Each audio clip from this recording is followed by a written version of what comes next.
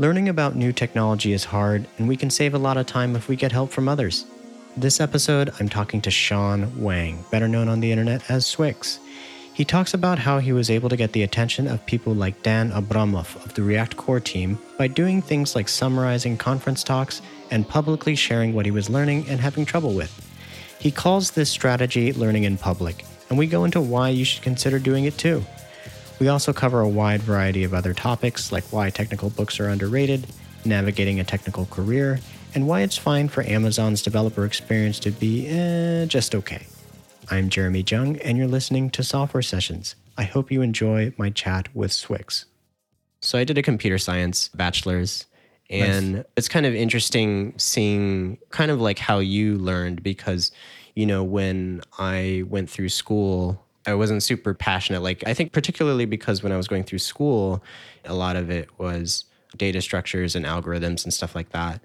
And it was a little bit disconnected from when I first started, where I was like, I'm going to make games. I'm going to make like kind of cool GUIs and stuff. And like when I get to school, it's like, there's none of that, right? Yeah. And it's really on me where like I should have been seeking that stuff out on my own. It wasn't until like a few years later, like after I had started working, where I really started enjoying the process, enjoying learning about the technologies and building stuff. Looking at what you were doing, I was like, oh, I definitely should have been doing that when I was going through school. Well, I mean, you're still figuring out what you want when you're still in college, you know? Yeah, I went to school for finance and I no longer do that. Don't live life with too many regrets, you know? It's not worth it. I fell into this way of learning because of other people. So all I'm doing is like trying to spread the message, and there will be more beneficiaries of this than me. I'm definitely lacking a lot of things that you learned in college. I'm trying to make up for it. I really want to take an OS course. I want someone to force me to do a basic operating systems course because I now have to, you know, interact with them, and I don't know what a syscall is, and I don't know the details of memory allocation and all that. But on some level, it doesn't matter because right, exactly. What part of stack it? Well, depends what part of the stack you want to work in. But I just don't have the option available to me if I wanted to go further down the stack. I just don't. I still personally do wish that I did a CS degree. So I definitely I'm just saying like I definitely did not catch up with what you already know just from my bullshit like web dev stuff. But it's enough to get a job, which is absurd. This is the only career where it's high paid and you can get up there in like 3 months ish. Which is like maybe you won't be amazing. You're not gonna write like, you're not gonna be like Jeff Dean or something at Google, you know. But like you can get by decently, and that you get paid the same as like a doctor or a lawyer, and that's right, ridiculous. Right. Yeah, I found that I found that to be pretty insane. Though I will say, you know, when you were talking about like you can get a job in like just 3 months or whatever, but your background, like it's really. Yeah, it's really not the 3-month boot camp, right? Like you had sort of a much longer tail in terms of all the things that you learned at your previous jobs. I mean, you said you had used Haskell, right? That's before you went to the boot camp. Yeah. I mean, I'm definitely not speaking for myself in terms of the 3-month thing, but I have seen my fellow bootcamp people get good jobs. Obviously, there's a failure rate as well. Some people don't make it, but it doesn't happen for medicine or law. Yes. Instead, it's like 6 years, 8 years. And then like you've kind of talked before, when people learn something, it's sort of like normal for them to share what they've learned. Also, we'll promote you for it if you do a great job. Right. It's just fun. I think when I first heard about you is, you know, I kind of read Hacker News relatively regularly. And I remember you had made a post and you were saying like, you know, I used to be in finance. I'm going to do this boot camp. And so I'm doing this podcast where I interview people in my class. And and just like a few years later, now you're like all over the place. Like you've got all these blog posts. You're moderating the React subreddit. You were recently a senior dev at Netlify. And I was like, this is crazy. Like this, this guy who is talking about going into a boot camp, you know, just a few years ago, now he's doing so many things. And I think there's a lot of lessons that people can learn from your experience, like starting their careers, learning how to learn, and just deciding like how to progress in general. Thank you. I don't know what to say to that. Yeah, I'm trying to write it down. Basically, I have a lull between jobs. I'm going to join Amazon by the time this comes out. So this is the only time I feel like I can write a career advice book, because after this, I kind of want to focus on other things.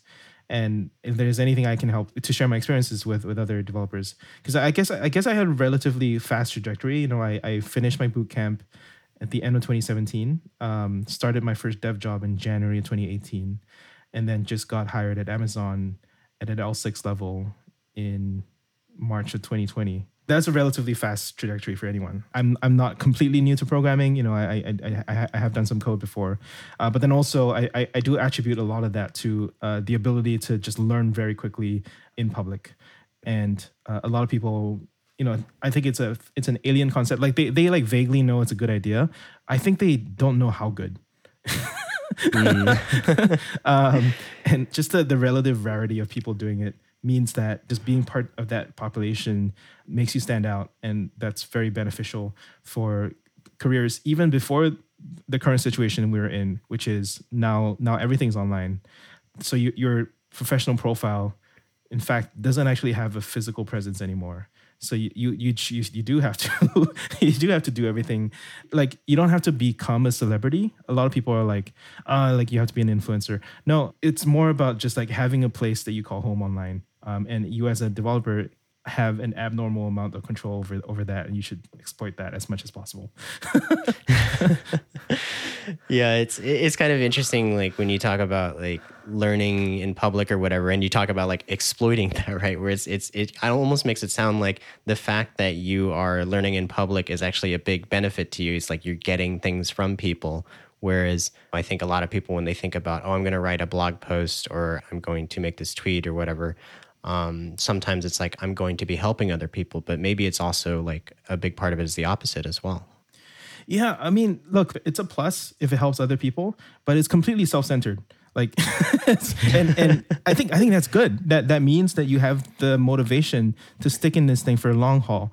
I think a lot of people get started blogging or whatever, and they don't see much immediate result, and then they get discouraged.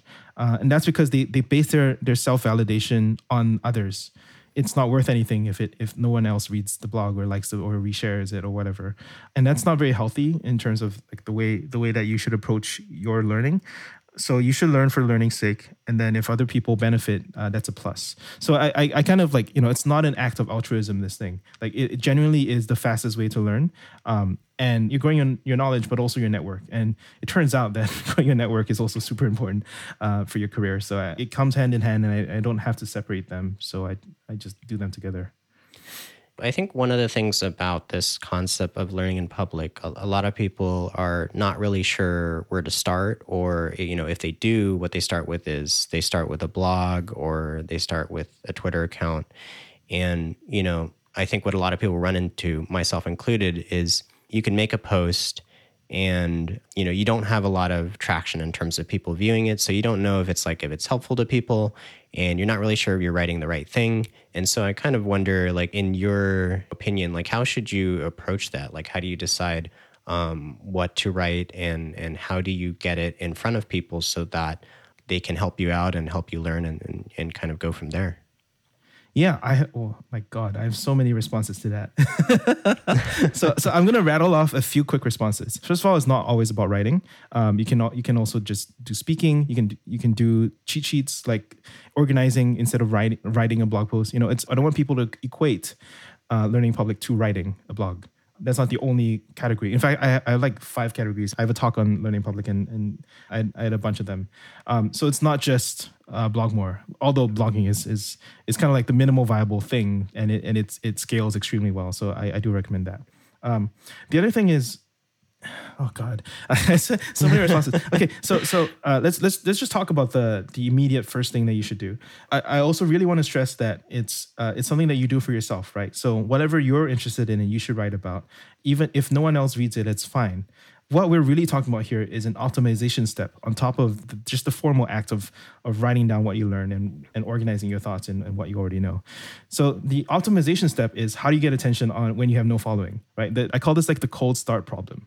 It's like a little bit of the chicken and egg. Everybody wants feedback. Even I want feedback, right? And that helps me load the trigger for the next action, which is the next talk, the next blog post, the next podcast interview.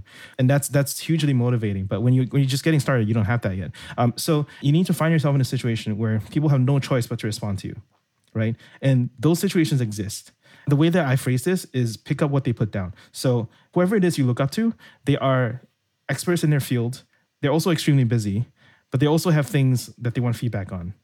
They also have things that they don't have time to do. So if you follow them closely and you want to help, just pick up on what they put down. Like it literally is like, hey, they have a new project out. Go try it out. Try out the demo. There's probably something wrong there. Go fix the demo.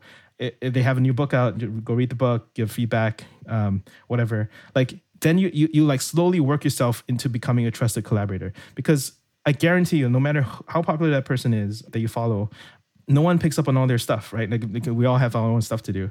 But if you have that time on your hands and you want guaranteed feedback, that's the way you do it, because they need to be responsive to their early adopters. And guess what? That's you, right? It's kind of unfair, but like it's a hack.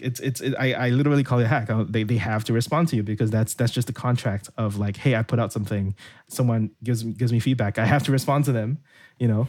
And it really works for any sort of project. You know, it could be an open source library, it could be a demo, product, or book. You know, it really depends. Whatever. Like even if it's a talk, like, hey, I just did this new talk.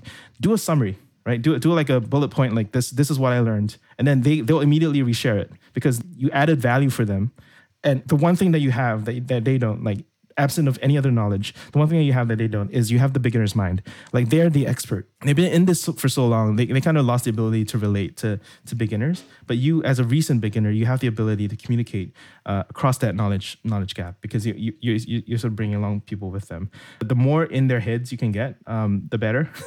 But like, that's a really good hack, because they already have followings, and they're likely to start to see you as a collaborator, especially if you prove to be a good collaborator, and that will kickstart your following in a huge way. I didn't really think about this when I was starting out, but like now that like if I was starting from scratch, that's exactly what I would go for, and it's pretty logical to see a straight path to like, okay, I will draft off of this other person. I think the summary is a pretty good example, because you know there's so many like really great conference talks, but if you look at like the YouTube view counts for conference talks, like they're usually like relatively low compared to a lot of other content, right?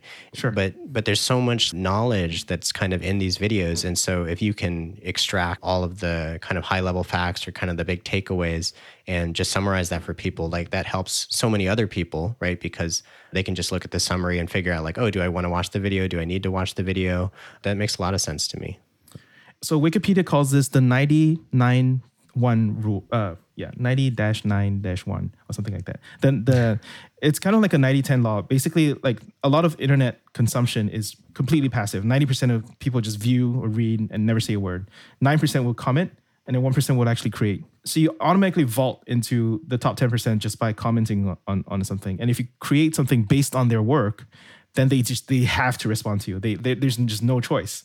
So you can guarantee yourself not only some response, but you also get readership from people you care about, which is actually like the real thing. Like I don't really participate in like this gaming of like follower accounts or anything, but like I care about connecting with people who I can learn from, who are my mentors, and who I might work with in future, right? So I think that's really the main reason that I participate online, and I think that's healthy, because like ultimately, you know, Naval Ravikant, who's one of these like VC types, says like it's better to be famous.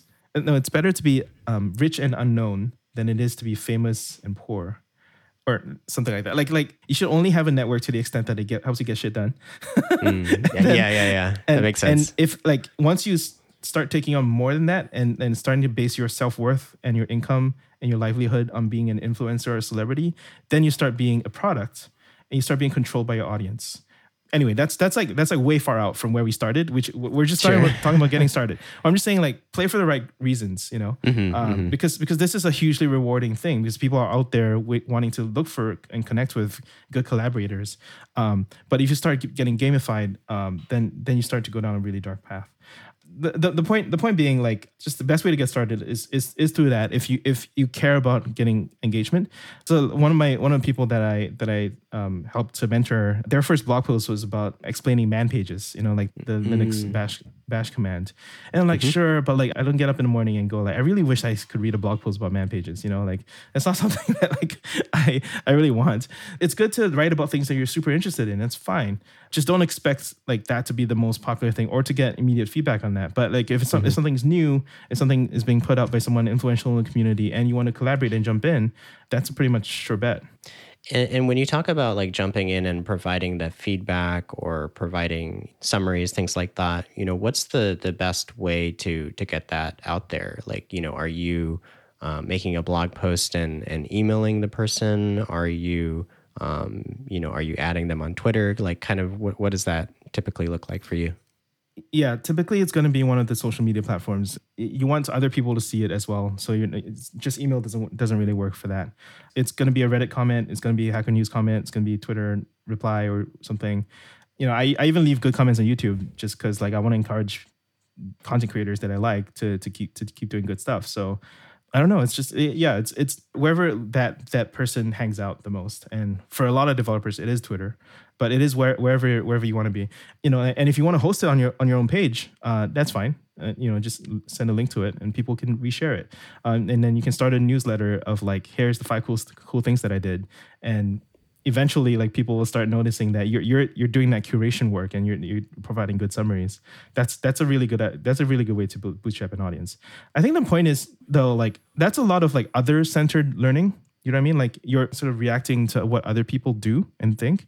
That's a good way to start. But ultimately, you want to be more sort of inward, like self-directed. Like, what do you need?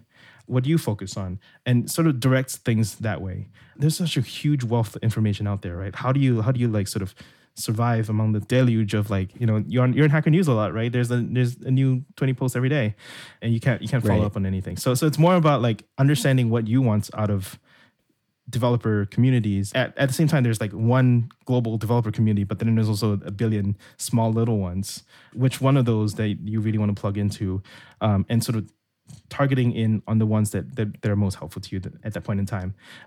So I think the learning in public sort of thesis is that whatever it is that you are interested in and want to learn, if you like put out content based on that, they will find you. Because you're going from like passive and then like slightly active commenter and remixer of content to like someone who creates stuff.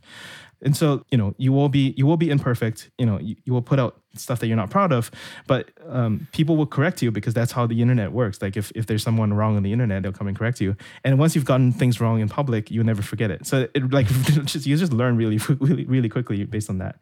That's kind of the whole thesis right there. Mm-hmm. Yeah. And if I understand correctly, it sounds like maybe when you first start out, you do this sort of, I think you were calling it picking up what others put down, right? You are sort of helping others. I really want a shorter word for that. I want a shorter word for that, but yeah, it's like 6 words. So I have this thesis that every slogan should come down to 2 words. But 2 words. I can't reduce that any further. So does learn in public count? Yeah, because in is a conjunction. So okay, got it. So learn, like always learn, and then public just kind of reminds you that there's a choice. By default, we're trained to learn in private, and I'm not advocating for living life 100% public, right? But it's possible to go from 0 to 5% and see a lot of benefits. And I'm kind of an outspoken advocate of that because it's benefited my own career so much. Like you were saying, you start with kind of remixing or kind of summarizing or kind of trying to provide feedback on things that other people make.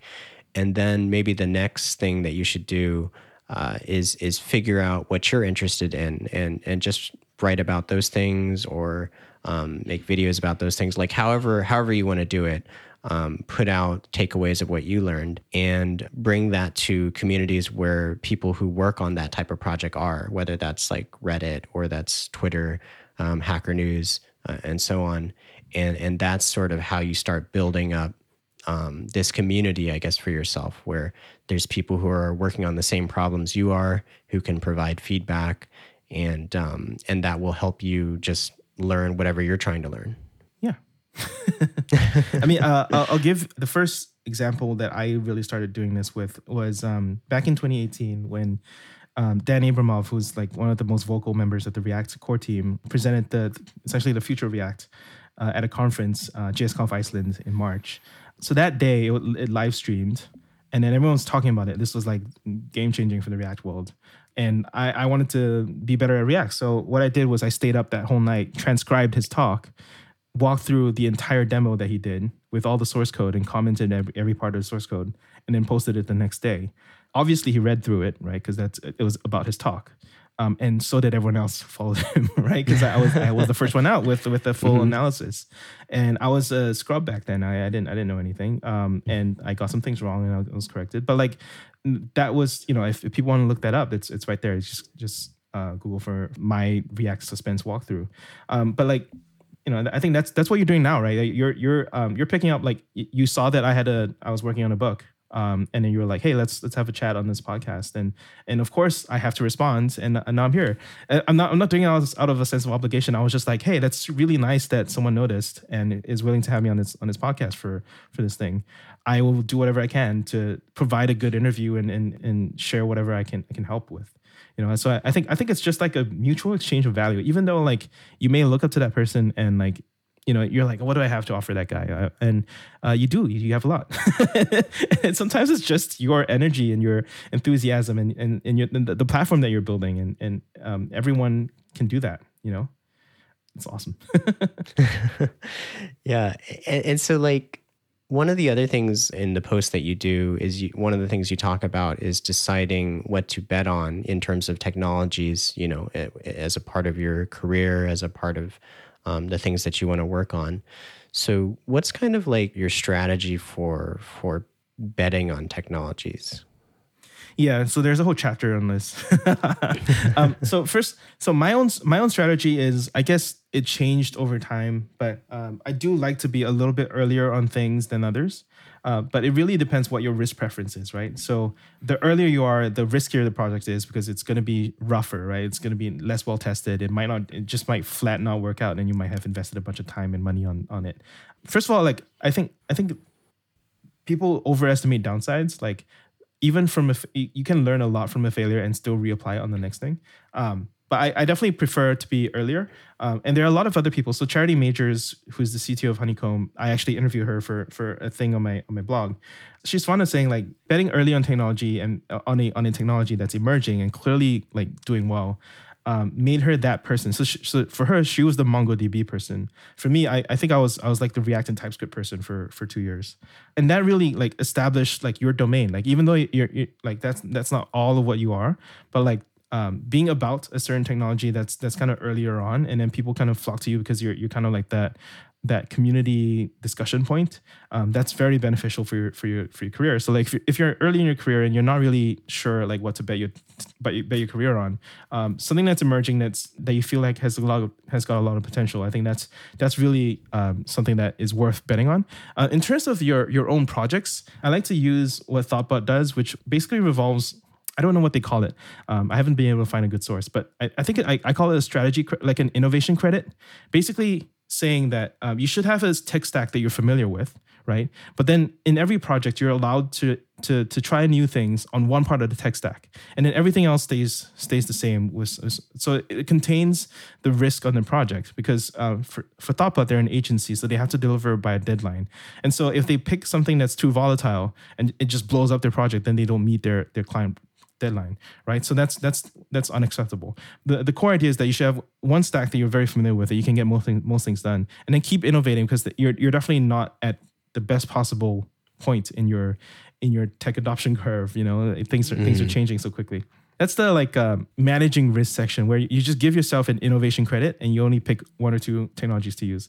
Then the other thing that I cover in that chapter, because I've already written this chapter, is a little bit about like know what's missing. So for me, like, problems last longer than solutions. So like the core problem of like writing apps on the web lasted before React and will last after React. Our understanding of the problem will last is more important than the actual solution to solve that problem. So I think when you pick technologies, like if you have that mental list built of like the problems that I really need solved, then you can really start spotting when a new technology comes along that solves the thing that you really need better than what you have right now. Then you know to go for it. Otherwise, it's just an endless parade of names and logos, right? And you can't tell one from the other. But if you have an evaluation criteria that involves something that you really experience and use, then it's really helpful. You're not just looking through Hacker News for Hacker News' sake. You're actually using it to skim and see if something's come up that really solves a problem that you have.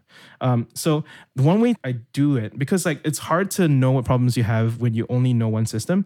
So you often need to learn a competing framework. So not learn in like full immersion, just like kind of dabble. So like if you're in Rails, you should look at Django. If you're in Django, you should look at Laravel, something like that. You know, like see how the other half lives. And I kind of call this exposure therapy, because you'll probably find that a lot of things are the same. You probably find that some things are worse. You're like, why do you do that? Like, it's so easy in my thing. But you'll also find some things that are way easier in other platforms than yours. And you're like, why don't we have that? And that's probably a good question, because no one's done it yet. And that's an opportunity for you. You can go write that thing. Or you might say like, oh, this is so core that I'm actually switch stacks just to have that for this particular solution, for this particular problem when it comes up. So like it's kind of like that's how you start to get into like right tool for the job by having that exposure to other languages, other frameworks. That's really powerful, as especially as you get more senior, like to know that the thing that you started with is probably not the end all solution. And there's probably better out there. I mean, you just have to be a bit exposed. And you can. It's pretty easy to get exposure. Like I listen to SE Radio and software SE Daily, and I watch conference talks. And I don't have to go through the full tutorial to get to understand the ideas behind what they're teaching. I'm gonna skim a lot of things, but then go deep on some. That's pretty important. I also think it's important to like not so a lot of people. I saw this. Have you heard of Redwood JS? I have. Yeah. There was this guy on Twitter who was like, yeah, I looked at Redwood. It's not as full featured as Rails. I don't think it's going to work out. And I'm like, dude, like Redwood just launched this year and Rails is 16 years old. Like, don't evaluate. Like, it's going to be worse. But don't evaluate. Like, I'm sure Rails looks like shit compared to whatever came before it, like at the point of Rails inception. It's very common that in technology that like usually a lot of things are worse than like when a new thing comes out, a lot of things are worse than their predecessors. So they're worse in every way but one.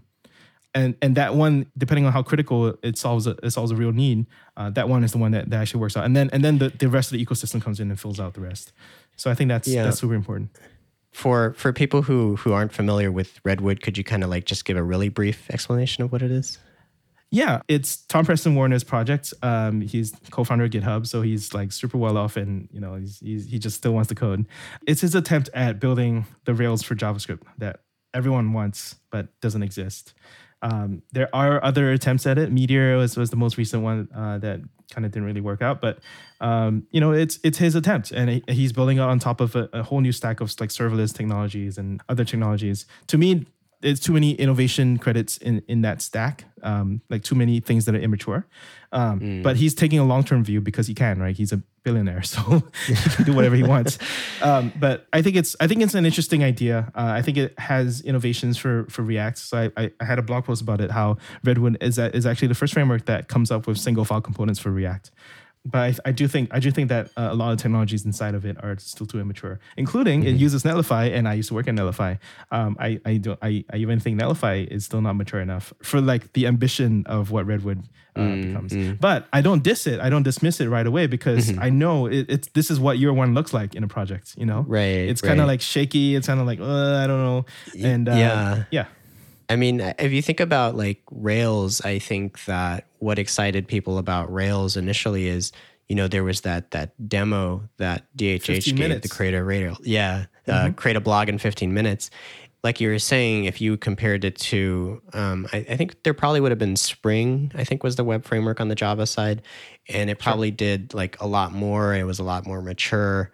But I think what excited people about Rails was DHH showing you that like, hey, you can build this blog and it has so little code compared to what came before. You can get up and running really quickly. And so I think when there's new technologies for me, like I'm, looking for that, like what is the big benefit going to be more so than just here's this thing that we had in another language and now it's in this language. Like that's a little bit less interesting, but I kind of was curious what your thoughts were on that. Yeah, I mean, like I said, like it solved a real problem that people had, which was like the verbosity of Spring. I've never messed with Spring, but I like compared to that 15-minute demo, everything looks like crap. So it was really good demo, and I'll be honest, I don't think Redwood meets that bar yet, for the 15-minute demo. Yeah, I think it's true. Like it resonated with a lot of people just because it demonstrated that something was possible that people didn't really know was possible. Just with more opinions and the flexibility of Ruby and all that. He definitely got it right. I think I also wanted to talk about like the people factor. So like when you bet on technologies are driven by people. So like yes, Redwood isn't there in year one, but because of the caliber of the team that's working on it, people are more confident betting on it because they're like, oh, I've seen this guy build GitHub, and GitHub's a pretty big deal, People behind the projects are the project, you know what I mean? Like the code almost doesn't matter. It's like, are these people solid maintainers of things? And do they respond to ideas? Do they push out features in a reasonable fashion? Like, I think a lot of people treat technologies as like faceless things that are just like logos and GitHub projects, but really there are people behind them and they're working on these things, and they have motivations and they have dreams. They have other things that they want to work on, and evaluating technologies kind of involve all of that. Like how much, like, what's the context of this project? Like, how did it spring up? Like, what problem was it created to solve? How does it plug in with the rest of the ecosystem because of the people that are working with the project? So that's kind of how I think about like the people factor. And as part of the people factor, there's also you. Like, you are one of the potential people. And I think a lot of people kind of treat technology as like a hands-off thing. Like, oh, like it's not ready now. I'll just give it a couple of years and come back and look at it. They kind of treat technology as like this statically, like it's like a living organism that just like will just get better, maybe hopefully without your involvement. But you can be a big part of that improvement, and that's actually like tying your career to an early part of that development actually is hugely important for some people's early careers. So I have this list: Jesse Frizzell with Docker, Charity Majors with MongoDB, Ryan Florence with React, Kelsey Hightower with Kubernetes. Like, all these people did not start those projects, but they just got involved super early and made it what it is today. They could have just easily made that call and just say like, okay, it's not ready now, I'm just gonna go away and then wait a few years. But then they wouldn't have a name in the industry. So like in terms of like betting on technologies with your career, I think there's that active like you can get involved component, which I think a lot of people don't see themselves as qualified to do or don't even think about it because they're just like, yep, someone's gonna do it for me. I'm just gonna lean back and read tutorials when it's out. That's a valid and it's perfectly fine strategy. I do that a lot. But like, I'm just saying, like, if you want to make a big bet, like, get involved, Best way to predict the future. Best way to predict the future is to create it, When we talk about bets, we're talking in terms of like, which one do we think is going to succeed? And I guess what you're saying is that potentially you could be a person that helps it succeed, right? Yeah. And like, look, like it could fail and you could spend a whole big chunk of time on nothing, but everyone remember the passion and quality of work that you did in that failed project. And that transfers, man. That like, it doesn't go away just because the project itself failed. Like, people have a long memory and your association with people will outlast companies and projects. Mm-hmm. So it's fine. I really like the downside of betting on tech is not that low. Mm-hmm. I have one more point on this betting on tech project, which is values. So values are destiny in the sense of like, there's the code, and then inside of that there's the people, and inside of the people there's the values, and the values are really what drive the ultimate destiny of the project, because that will involve every single decision that they make in terms of code, but then also in like community maintenance, in terms of marketing or whatever, right? And ultimately, like, so Brian Cantrell, who was CTO join and like super involved in the early Node.js community, was like, there's actually this like list of values, and every language, framework, library, whatever, every developer community embodies some of these values to different degrees. And some of them, there's like a preference stack of values, right? Some of them like prefer simplicity over security. Like if you have to make a trade-off, which one are you going to choose? Are you going to choose the less secure option, but it's simpler, so you get more adoption? Or are you going to choose more security at the possible risk of less adoption? That kind of thing. So picking values that you agree with in technologies is like the ultimate like first world problem. Like, oh, I have so many technologies. I'm going to pick the one where I share the same values with. So you don't find it that often. But this is why. So like the original creator of Node left Node. The original creator of Express left Express, and they all went to Go because they shared those values more. Brian Cantrell himself left JavaScript to go to Rust. So like people pick communities because they're going to have a much easier time making decisions together, because like you're picking up technology at a point in time, but then also you have to live with the technology for like, I don't know, 10 years, hopefully, if you're lucky, like, and that's a community of values that you're buying into. As developers, we don't like to talk about these like soft, like wishy-washy things, but it's real when like your PR gets rejected because like it doesn't agree with, like, you just fundamentally don't agree with the maintainers on something. That means you just don't have the same values, and you might probably want to pick up different projects that reflects your values. And when you're talking about values, that's how that community runs itself? Is that kind of what you're talking about, or what do you mean specifically? Yeah. So like it governs every decision and every action that the community makes, right? So it could be like, how do we RFC for new features? Is it an open process? Is it fully democratic? Everyone has a vote, or do only maintainers have a vote? How do we fund our development? How much corporate shilling are we going to allow? What happens when one part of the maintainer team starts being a bad actor? What's the process for removal of that person? Or if the community is just split halfway, how do we resolve conflicts? Stuff like that. Just like for new projects, it doesn't matter. But like when money is at stake, it's not money. It's not just money. It's like entire companies are built on this thing. It gets really, really heated. Like, what license do we adopt? Like, like, oh my God, like we started this open source thing and it was just for fun.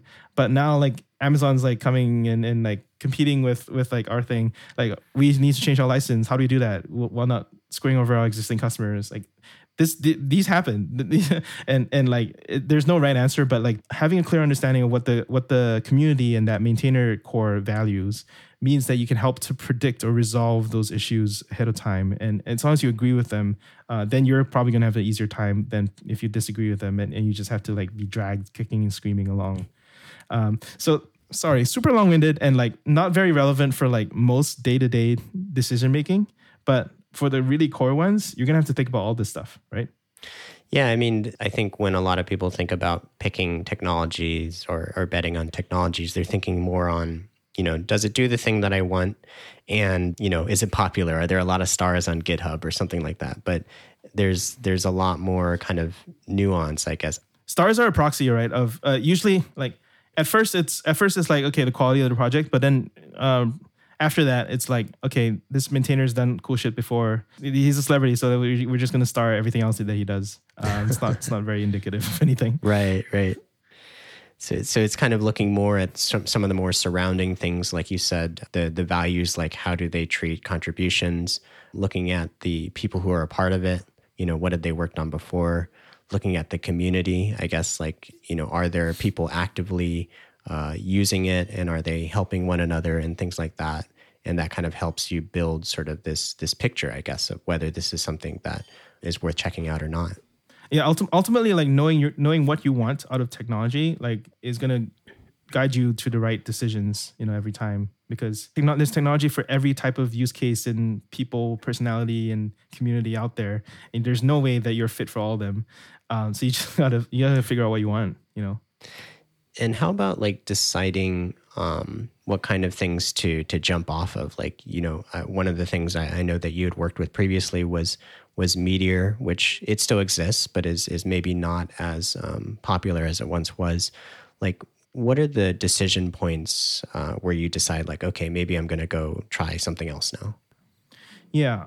Meteor is a slightly complicated thing because like I know Scott Talinsky and some small part of like the people that I know still use and love Meteor.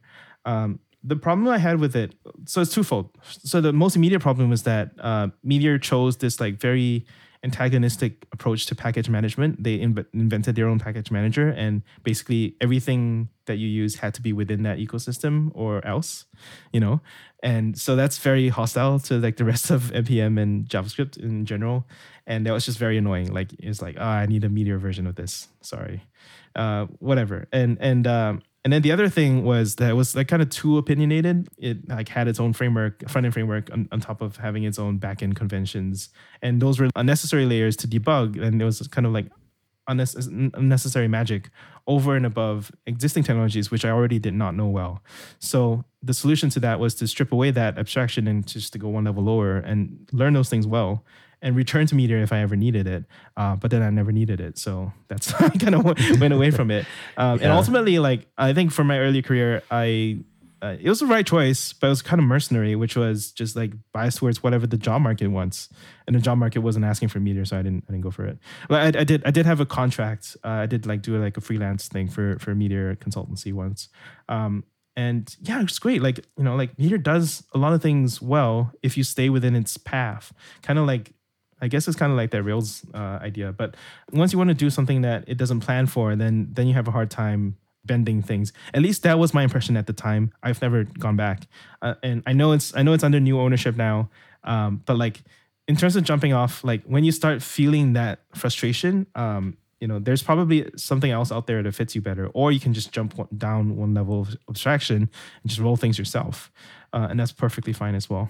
For example, right now, I'm in this like weird transition between React and Svelte, right? Like I served as a moderator of the React Reddit community for 2 years. I have recently stepped down from that, and I'm ramping up my efforts on the Svelte community side of things.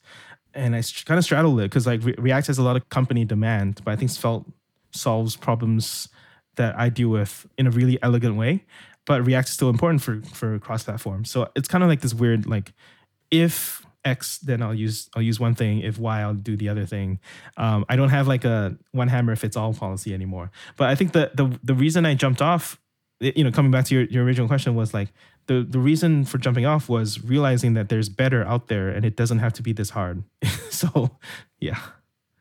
Okay, so like the big decision point there is in the projects that you work on, and even if you have a technology that you know and know well, once you start feeling like you're fighting it, or it's just very difficult to do what you're trying to do, that's when you start looking at other options and seeing like, okay, is there this other thing that I can jump to that when I do hit these types of problems, that I can use that other thing instead? Yeah, 100%. Another thing I'd like to ask about is you've left Netlify and you're going to join Amazon. What was the process like for you? I'm assuming you interviewed with a lot of different companies. How did you sort of decide what was going to be the right fit for you? It wasn't a public search, so it was actually more, I just put the word out in different companies that I was interested in, and then other people heard. I didn't like do a wide search. And honestly, like Amazon kind of had it from the beginning, because so about like a year ago, I wrote this idea down for how to do offline apps with GraphQL. It was like a gist. I kind of like drew out the idea. I was like, I don't have time to work on this, but I'm just going to put it out there as an idea. And then last November, Amazon announced it at reInvent as a feature. Then I was like, oh, interesting. Like somebody at Amazon thinks the way I do. And I was like, this is fascinating. Like I never thought that I would agree with Amazon on anything. But like someone thought about it enough, not only to agree with me, but then also built it, which like, to Amazon standards, which is a significant investment, because they never close anything. They always support things all the way back. So then that was the point at which I reached out to Amazon. And I think the process was just more like a series of cultural fit. Like I interviewed at other companies as well, and the cultural fit wasn't necessarily there as much as Amazon was. It was also like there's definitely an attraction or validation. I'm not too shy to admit it, that like working for a FAANG company is a big deal on a resume. And I always worked at a small startup, scrappy startup. And the way that we think about enterprise users and customers is wholly different from like a big cloud enterprise. Like that's real enterprise, you know. And I was basically interested in learning more about like how do the big boys do it, basically.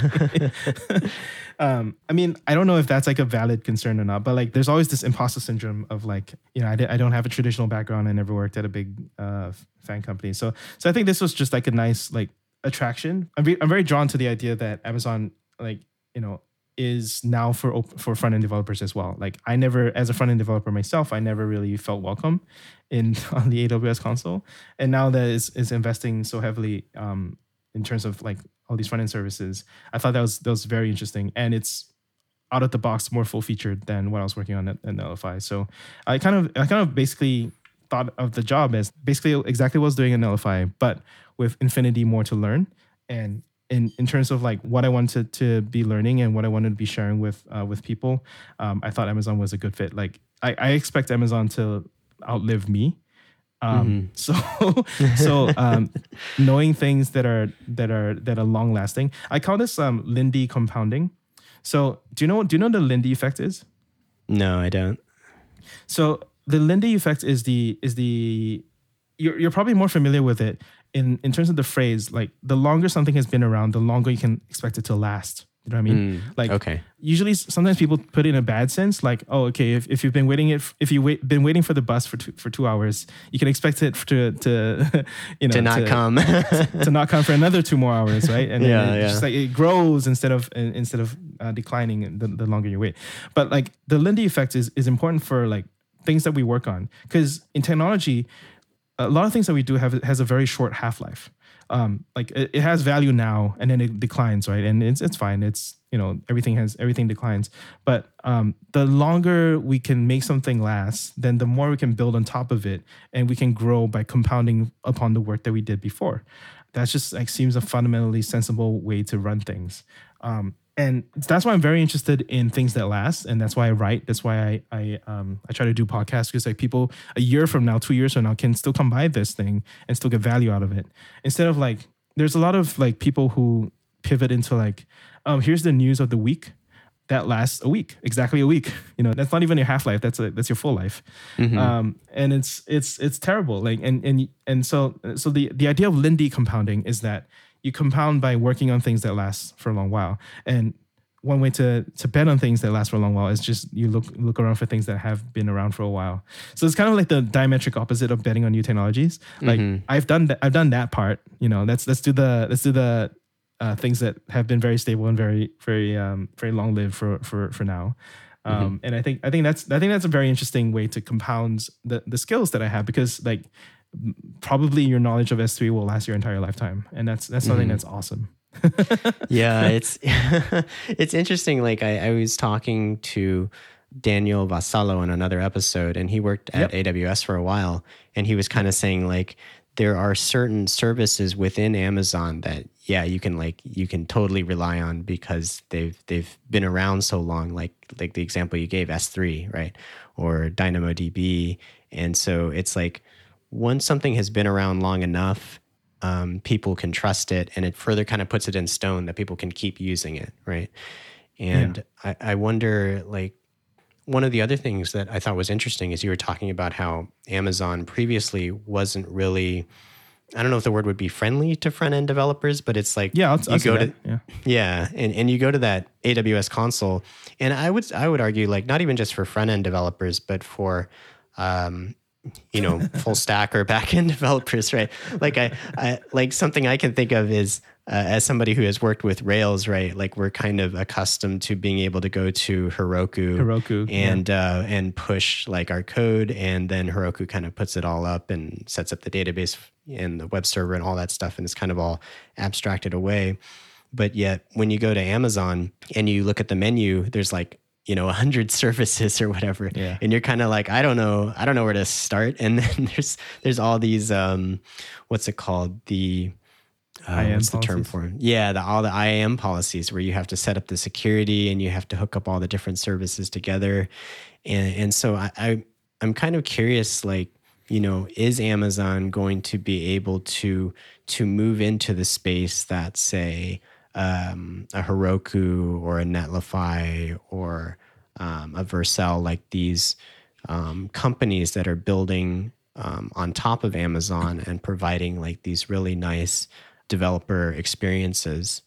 It sounds like you think Amazon's going to try and move into that space, or I'm kind of wondering where your head is with that. It's already, it's I think it's about 2 years into this move. It's apparently going well. That's what I'm told. I'll really see when I join, but Sure. yeah, and I'm a little bit casting in my lot and saying I'll be a part of that. You know, like I said before, like you kind of have to be an active participant in the thing that you're trying to promote. I don't have, you know, I don't kid myself that Amazon will ever compete with Heroku or Netlify or Vercel on like the limits of developer experience. Like Amazon will never win a design award. You know, no one will ever gush about the console or anything. It doesn't have to. It just has to be good enough. And then there's the other benefits. Like there's a trade-off to like all that like custom standalone startup awesomeness, which is that you don't have the maturity of the rest of the platform, and when you need to scale, you can't. You just have to migrate, and that's unfortunate, right? Like, but that's just how startups have to make their way with things. I think Amazon has some potential as kind of like they own the underlying layer to let people onboard and scale as they get to certain size. So I think that's an interesting thing to bet on. I'm personally not even betting on that. I just think it's fascinating that like Amazon's even trying in the first place, and like I want to be a part of that. But then also just like learn everything that I can and share with people, like because like people fundamentally want to learn Amazon. Like I've just realized this after a while. Like despite all of its messiness and like complications, like yes, onboarding sucks. And yes, the initial developer experience sucks. But you know what else also counts as developer experience? Like whether the service just sticks around forever, whether it has really good uptime, whether it has predictable pricing that never goes up, it only goes down. And that's Amazon has like a 20-year track record of that. Right. and it's I'm like yes, you can always do a lot better on the initial experience, but then there's not just the initial experience as well. It's also the subsequent experience of like, I need this thing, and oops, the platform that I chose doesn't have it, and that's fine. And you know, like that's a trade-off that everyone has to make for themselves. But like, it's nice to have a platform that just has everything by default, and then the thing that you suck on is the initial experience, which is fixable, right? So that's kind of how I view it. I might regret these words later. Yeah, I mean, I think it'll be interesting, you know, from your perspective once you get into it, right? And then you actually start to see, okay, what is the process of getting a feature built at Amazon, right? And getting to figure out like, okay, are there ways that we can improve that onboarding or improve that developer experience, or are these like, or are there just a bunch of things that are happening that you're just not aware of yet, and that those things are what makes it so difficult to have that, you know, great experience from the start? Yeah, I mean, on the company process side of things, like I'll tell you, like everyone in the Valley, like everyone in startups, idealize the way that Amazon works, right? Like, have you heard of the 2 pizza teams? I have, yeah. Right? Have you heard of the 6-pager, the Amazon PR 6-pager thing? So is that where like, if you have a new feature, then you write like 6 pages and you write the press release before you actually code? Okay, got it. Right? So these are just like accepted, like these are best practices, which like, I'll be honest, at Netlify, we didn't even do that. But like they understand, like everyone understands that these are just like good ways of working. And so like, to me, I'm like fascinated by, like, I just want to see it in practice. I want to go to like the source and just see, like, because as badly as Amazon does a lot of things, they get a few things right. And this is what Steve Yagi, I don't know if you're probably not, but Steve Yagi had this like Google Platforms rant. Did you? I'll send that to you. Because like everyone should read it. It's amazing. But basically, he's like, yeah, Google does everything right. Amazon does everything wrong except for one thing. And then he just kind of lists a bunch of things. That's a little out of date now, but I think it's still fundamentally true that Amazon is very strictly run according to a small set of principles that I personally strongly identify with. So the interview was completely not a challenge for me because I was just like, yeah. I was like, yeah, I love this stuff. Which like people make fun of because like one of the principles is just ridiculous. One of them is like be right a lot. Like great, okay. Yeah. How does that help? It's like, yeah. How do I choose to be wrong? No. But anyway, I think they live by the principles, and one of them is like the two pizza team thing, the 6-pager thing. Like I've been already like even as an outsider, I've already been inundated by like, yes, this is a real thing, and yes, we live by that. And that customer obsession is interesting, like because it doesn't show up in the design for sure, but it shows up in like other things that matter, like uptime and pricing and availability zones and what have you. So like it's an interesting, it's just like a new thing for me, like, and I'm just like drowning in like everything's new. And I've gone from working like the biggest company I worked at, it was 200 people, and now it's like 800,000. You know, right. so I definitely look at this as like I don't even know fully what I'm getting myself into. And that's exciting to me because, you know, I definitely think of that as a learning experience. Yeah, that's a good point in that, like, when someone's looking into taking another job or taking another position, your background is you've worked at a lot of startups that have been relatively small teams. And so when somebody's thinking about making a move, like they might consider like, oh, maybe I do want to try like a giant enterprise, or I want to try a thing, just so that I get to see how people there work differently than what I'm accustomed to. Because, you know, you may go in and you may hate it, right? But you won't really know until you kind of jump in and sort of see how things work, right? So that's an interesting sort of additional factor to think about when you're picking a job. Yep, for sure. I'm also like kind of viewing this as me generalizing a bit. So at this chapter, I guess one of the questions in people's tech careers is like, how much of a specialist versus a generalist do I want to be? And for me, I think the advice that I've landed on is when in doubt, specialize. You'll be called upon to generalize when you're needed anyway. So when in doubt, just specialize, because there's benefits to being an expert in one thing. Because like when you're a generalist in a lot of things, then you're just really good at starting a lot of tutorials, and you don't really know how to get past that and get past the trough of like, oh, I don't know anything, to like the mastery level where you start making the tutorials that other people depend on. I understand the front end fields enough. Like obviously I don't know everything, but it's enough that I can probably figure out how to do whatever I need to do at any given stage. I want to generalize a bit beyond just being a front end guy to front end and serverless and AWS stuff, and possibly anything beyond that. So I think maybe one way to phrase this is that you have a lot of lateral transfer opportunities within a large company compared to a small company where you're just asked to perform one function. So I think that's an interesting way to think about career trajectories as well, because a lot of people think about like, should I do startup versus big co? Definitely the household recognition helps, brand name recognition helps. Once you've been through a rigorous interview, like I don't know if you've interviewed at Google, but like Google does do very rigorous interviews. So like once you are ex-Google, no one really questions your ability to code. So that's great, and then you can do, you know, other more speculative stuff with your career. Whereas if you're always from a small startup, you're always going to be interviewed with like a whiteboard question, you know, for the rest of your life, which is fine, but like it's annoying. So I mean, I guess for somebody who is, you know, coming out of university or coming out of a boot camp, I mean, given your experience, do you think it's better for them to start with a startup, or do you think it's better for them to shoot for an enterprise or a FANG? Like, you know, kind of what's your thoughts there? It really, I don't know. That's an interesting question. I'll talk about my personal preference. I probably would have preferred a big co to start with, because the validation, especially from a boot camp, you know, you're not qualified, goes away once you join a big co. Whereas for a startup, the question kind of always sticks around. I did not have that opportunity. I interviewed with Google 15 times. Wow. 15 times. There was 2 on-sites and they just like packed a lot in there. Actually, no, not 15 times. 9 times. So I'm sorry. I don't know where the 15 came from.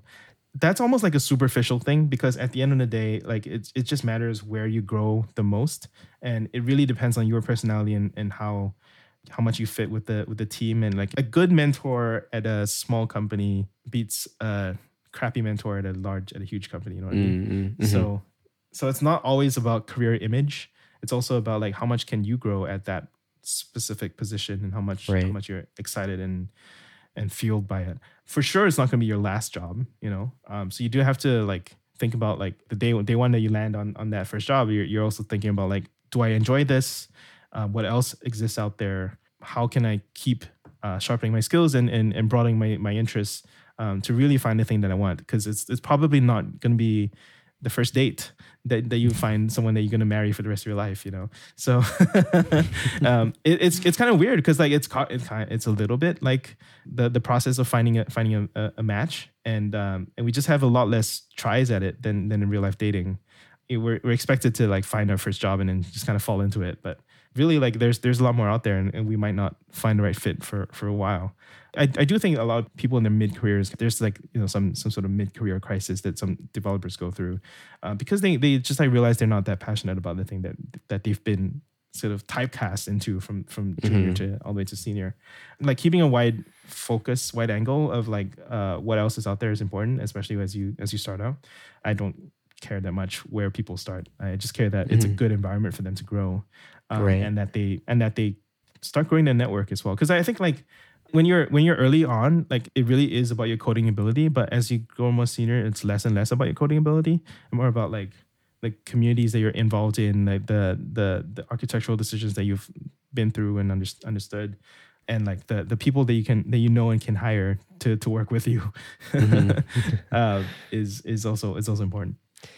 Yeah, and so when you're at your positions, like you join a new job, what are kind of the ways that you can sort of maybe optimize your time there? Like whether that's trying to make sure that you can learn the most as possible from your coworkers, or try to get mentorship, or like what are sort of the strategies that you would ask people to consider?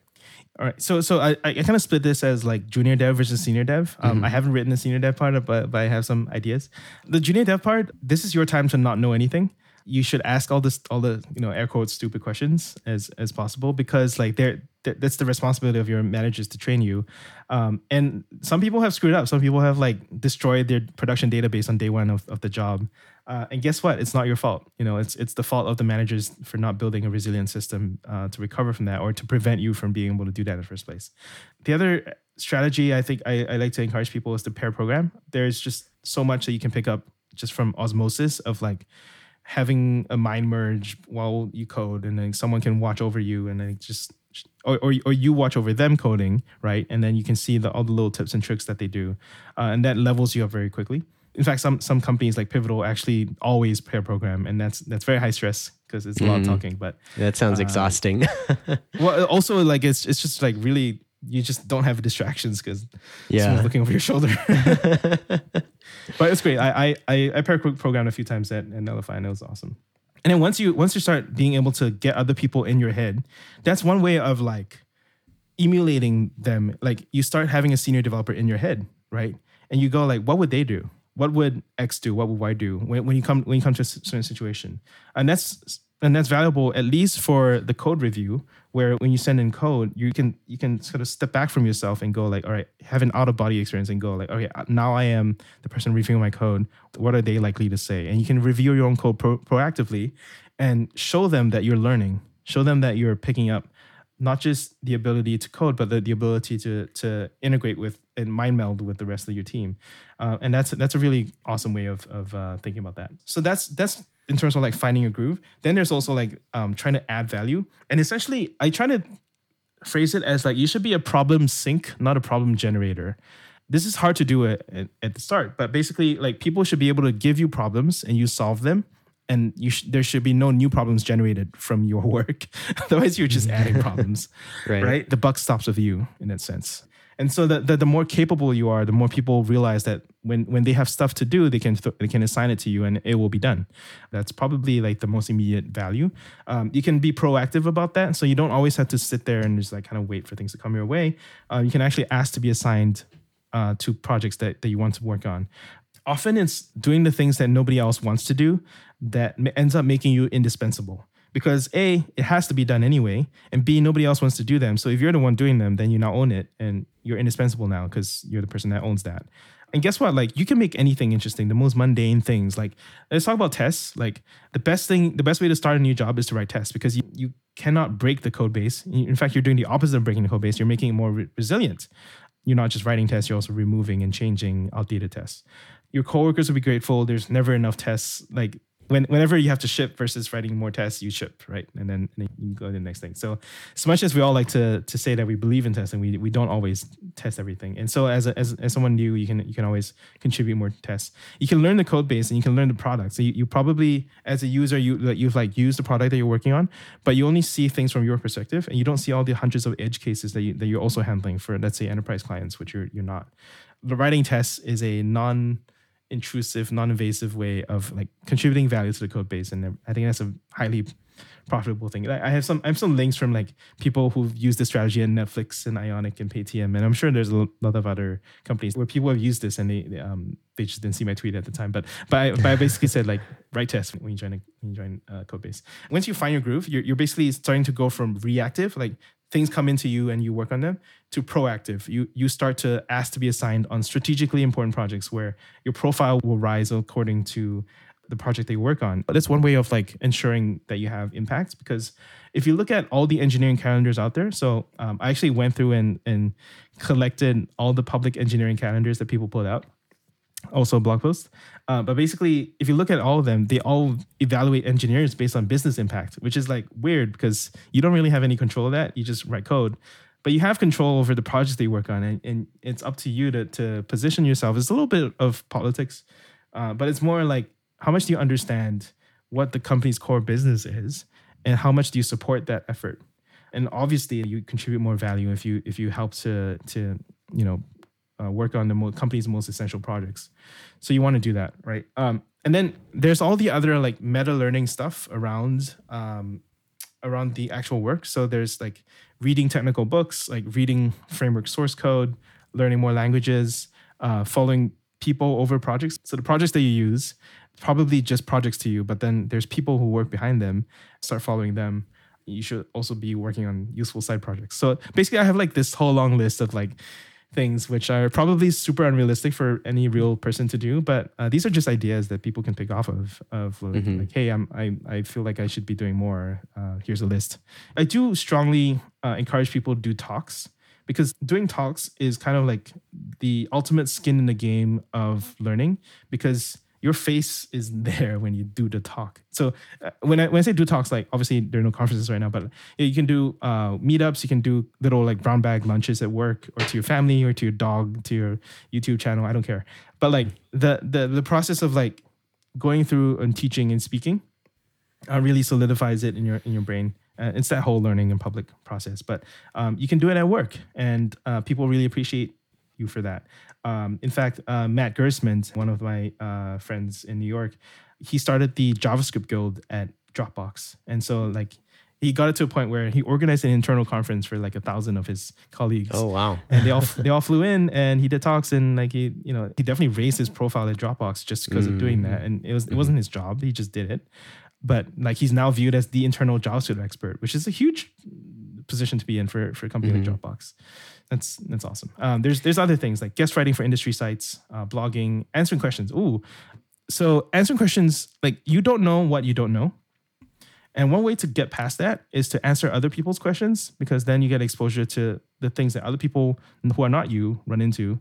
And then you're like, oh, I didn't even know that I did not know that. You know what I mean? Like there's no way I could have figured that out if I just didn't answer other people's questions. So on the React Reddit, we have 500 Q&As every month of like beginner questions, and if you want to get good at React, just go in and answer every question. Right? Like you scale by just the number of people who are like throwing stuff at you, and so if like work isn't challenging you enough, there's unlimited questions on Stack Overflow and Twitter and Reddit and GitHub issues, and you should just dive in and help out. For sure. Yeah, that was an interesting twist in terms of the JavaScript guild, or like sort of the internal conference at Dropbox, where you've been talking about this idea of learning in public, but learning in public could also include like the company that you work for, right? Learn at work. I mean, you know, some companies are tiny, so there's not much public to do. But when you're the size of Dropbox, I think we have like 10,000 people. Then it's you might as it's the same thing. Yeah. That's cool.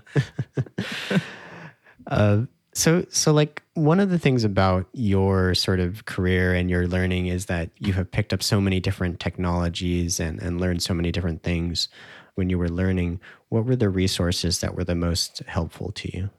Wow, that's broad. Maybe too broad. More recently, I think I just really got into a groove of reading technical books from cover to cover. I think people don't do this enough. Senior developers spend like years of their life working on a book, and then they sell it for peanuts. Right. You can buy their expertise and just like read it. It's amazing. So I learned TypeScript that way. I learned CSS that way. I learned DynamoDB that way now because I just did Alex DeBrie's DynamoDB book.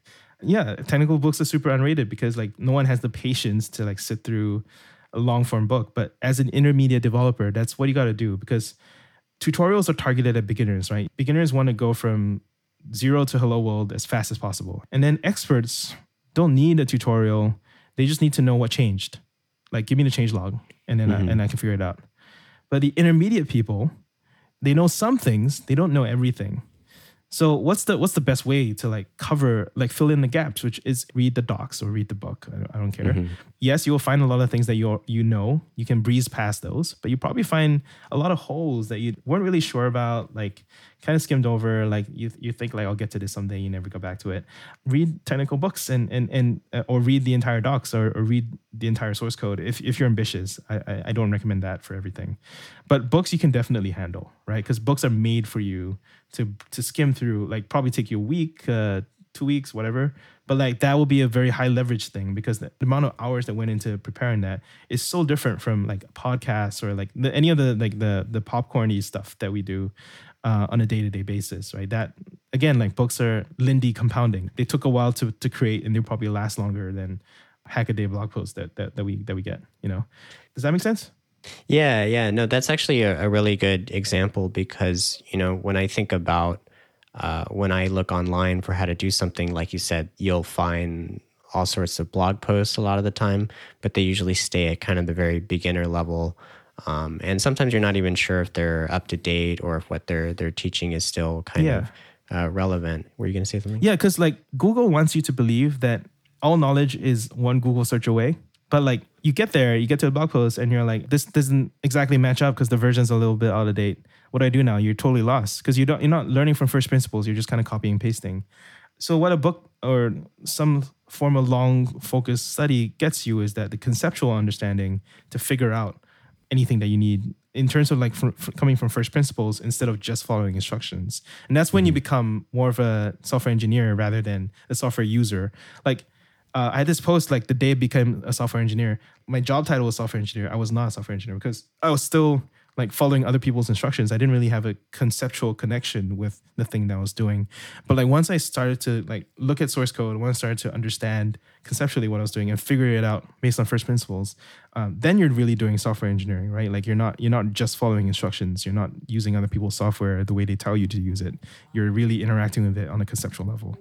Yeah, I mean, like books are a really good example because when I'm looking for things online, a lot of times I wish that there were more intermediate kind of resources or maybe even advanced resources.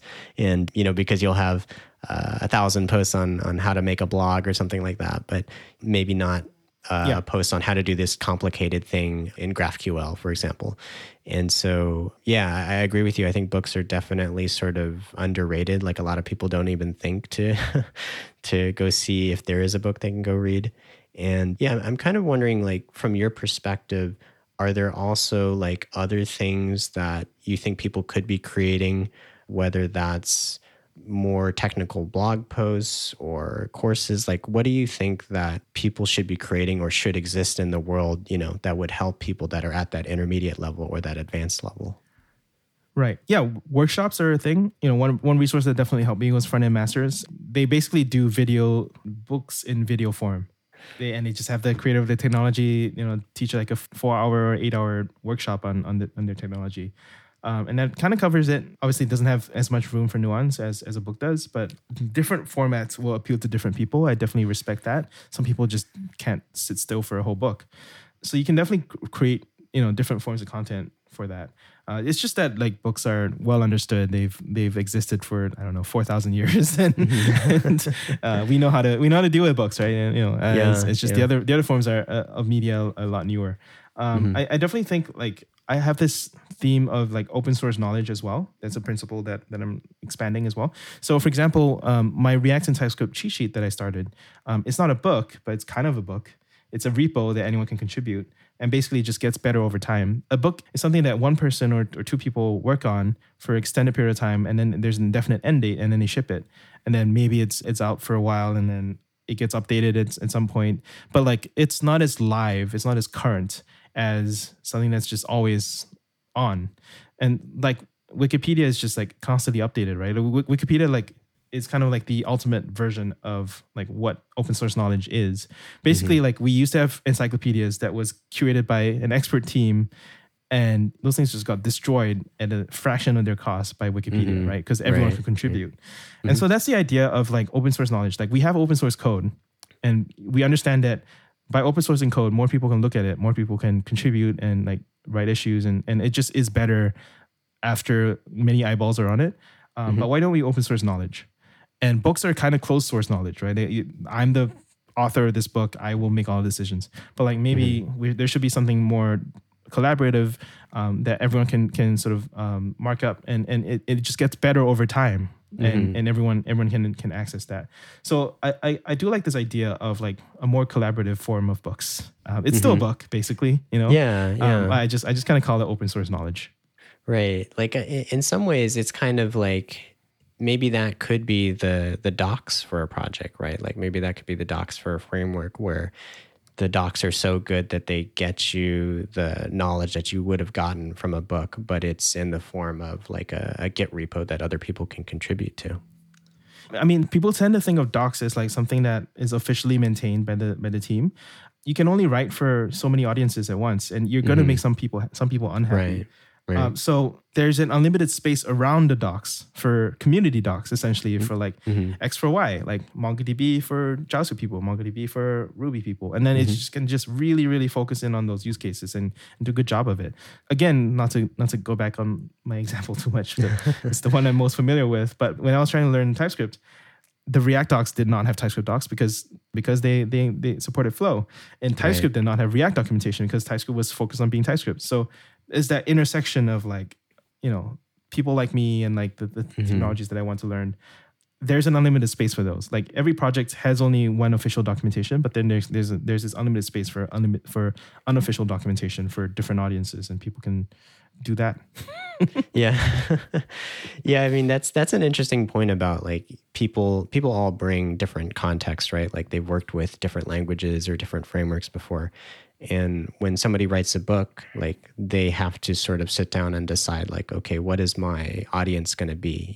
Like I'm going to write this book, and there are going to be people where this is great for them. And there's going to be people where the level is too high or the level is too low, and it's impossible to satisfy everyone. Right. So I kind of like your idea of like there being different communities building their own sort of public knowledge, I guess, of like, this is what we as a group learned, and it may not match you exactly, if you just find it on Google, but there is going to be a community that does understand it and can contribute, and it can be a living document, like you said.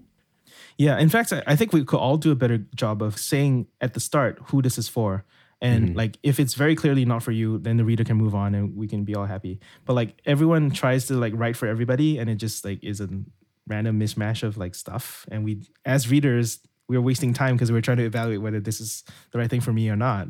Right. We should always just like, this is for X, and if you're not X, these are other resources that you can go to. We'd probably be better off as a community. Yeah.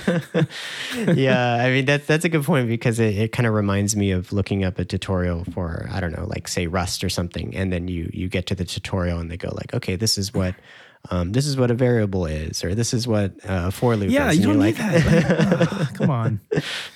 Exactly. So exactly this problem. Like the TypeScript tutorial when I started was teaching people ES6 JavaScript, which I didn't need because I already knew it. Mm-hmm. But it was like try to co-locate these things at once, just try to be beginner friendly or whatever. And I was like, I'm sorry, I'm not a beginner, and this doesn't help me at all. Yeah. So yeah, it just argues for diversity of docs, and more people should be writing everything.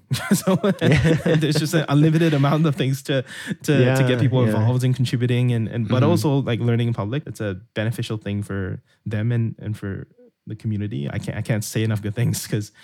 Okay, so first of all, the point I wanted to make was that the other feature of open source knowledge is that because it's evergreen, it's always updating. That means it starts to have Lindy compounding effects, right? So it's not just a one-off blog post. You're actually maintaining and keeping it up to date. I like that as a concrete form of learning in public because you're not creating and throwing away your work, and that's really awesome. Oh, the other thing is having things in your life where you know that you cannot possibly overshoot is a luxury. It means that you can invest infinitely in that thing. It's always better. Again, this is how much I like admire Amazon's principles. And so a lot of people ask Bezos about what do you think is going to change in the next 10 years? And for him, he's like, everything's going to change. What's more interesting is what is not going to change. Those are the things that you can invest in because everything else, if you invest in them and then things change on you, then your investment is kind of wasted. But the things that don't change are the things that you can really invest in for a lifetime. And that's kind of what he did. So for him, the examples were like the dumbest one, which was customers are always going to want lower prices. They want lower prices and faster delivery. They're not ever going to say, hey, I want higher prices or I want slower delivery. Right. And based on that, he built Amazon and Amazon Prime. For me, this idea of like everyone can do a little bit more in public, it's something I cannot overshoot. Yeah, sure. Yeah. So I can just say it all day long and not get sick of it because I know that the more I can get people to do it, the more it'd be better for them and better for like me, frankly, as a participant in the dev community. I want to see more people doing it. So having things you can't overshoot is really good. Right, because there's never going to be a point where people are going to say like, oh, there's too many tutorials, there's too many guides. Like there are people who say that. There are. I think that can be true, but you're probably like paying too much attention to beginner level stuff because I get it. Like I'm an intermediate or advanced person, and I see a bunch of beginner tutorials all day long on my Reddit. But it is helpful for someone out there who is a beginner. And all I have to do is ignore that and find better sources of info for myself. Just get better at curating your own info stream. Yeah. It's not that there's too many. It's that maybe the fact that there are a lot makes it harder to find the ones that you care about. And that's kind of, like you said, more of a curation or a search problem. And I'm not sure how we solve that. Yeah. Look, like don't center your entire basis of learning on tutorials all the time. That's it. If your learning strategy is like someday the perfect tutorial will come along and I will become a better developer because of that, stop. Just that's not how you get better. Yeah. Go read books. I tell you, there's not enough books, So yeah. Yeah, that's a good point. Like you can't always hope that somebody is going to have put in the work to do that tutorial or answer that Stack Overflow question for you. Like you do need to build that solid base. And then, once you figure it out, then hopefully you'll write the tutorial, right? Yeah. I think that's a good place to start wrapping up, but is there anything else that you wanted to mention or you wanted to plug? No, I'm still working on this book. It was supposed to be a 2-week project, and then I started really getting into it. So I don't really have a book to plug. I just hope that people try to go from 100% private to putting something out there. It's now more important than ever that you start to be able to market yourself as a developer, as a senior developer. If you're a junior, you want to market yourself as a senior, and you want to disconnect your income and your influence from your hours. That's wealth, basically. You're building wealth by disconnecting that so that everything that you leave in public out there works without your presence being required anymore. So like as developers, a lot of us like sell our time for our coding, right? But we never really think about the people who buy our services with money and use that to do something more valuable than what we have. And they use it, for example, to write sites and apps. And we should try to build for ourselves as well in whatever form. For me, it's been content. I've been relatively successful with writing and speaking. But for others, it might be an app, like a side project or whatever. But we should always think about like how to make most use of our developer talents. And it's almost a guarantee that you're being undervalued by your employer, because that's just fundamentally how this works. Like they pay you less than they get from you, which is a fair trade. Don't get me wrong. But like you should always be thinking about like how can you be improving on that, right? So hopefully people can figure that out for themselves. I'm still figuring it out. So it sounds like maybe in a year or two we'll be seeing Swyx Incorporated, right? I mean, I'm committed to Amazon for at least 4 years. I think this book thing has some legs though. You know, I've been blogging for like a year-ish, but like people like understand that I put out quality work. And then when I announced I was launching this book, I didn't have a book to sell, but people understood that I was going to put out something of quality. Basically, what I'm trying to say is I sold an empty PDF for $4,000. And there's something there where everyone can have some sort of side hustle where they monetize their ability to write and to teach. You know, for Egghead, like I've done some Egghead tutorials, and that comes in, I think, like $500 a month. I haven't really done that much, but like, you could do something. You know, as an instructor, as a professional developer, someone finds your coding ability of value, and you can definitely share that more widely. For sure, yeah. And then that also hopefully kind of builds your ability to communicate and to write. And, that can apply to any type of position or any type of work you do in the future. Yeah. The trap that I find myself in is that I don't want to give everyone the impression that they need to go down this path, because this is very much like a person who writes books and is a developer relations person. Right. And the vast majority of developers are not that. But I think their own careers and their own learning can be enhanced by doing this stuff, even if they don't have direct financial benefit from it. Like I call some of these blog posts that I do friend catchers, which is basically things that earns you friends in your sleep. Like this podcast is a friend catcher, because after I'm done recording this, you're going to put it out, and people a year from now will hear about it. They'll know who I am. They'll come contact me, and that's decoupled from my time, right? So this is a good use of time because of that. And like I think everyone can think about ways in which their workflow can be improved by having some decoupling from their time and their income. That's what kind of all I have to say on that. Yeah. No, that makes a lot of sense. I mean, like you said, whether it's podcasts or conference talks or blog posts, that sort of thing, those are the kinds of things that can keep helping people, long after you finish them, and can get you in touch with new people. So that makes a lot of sense.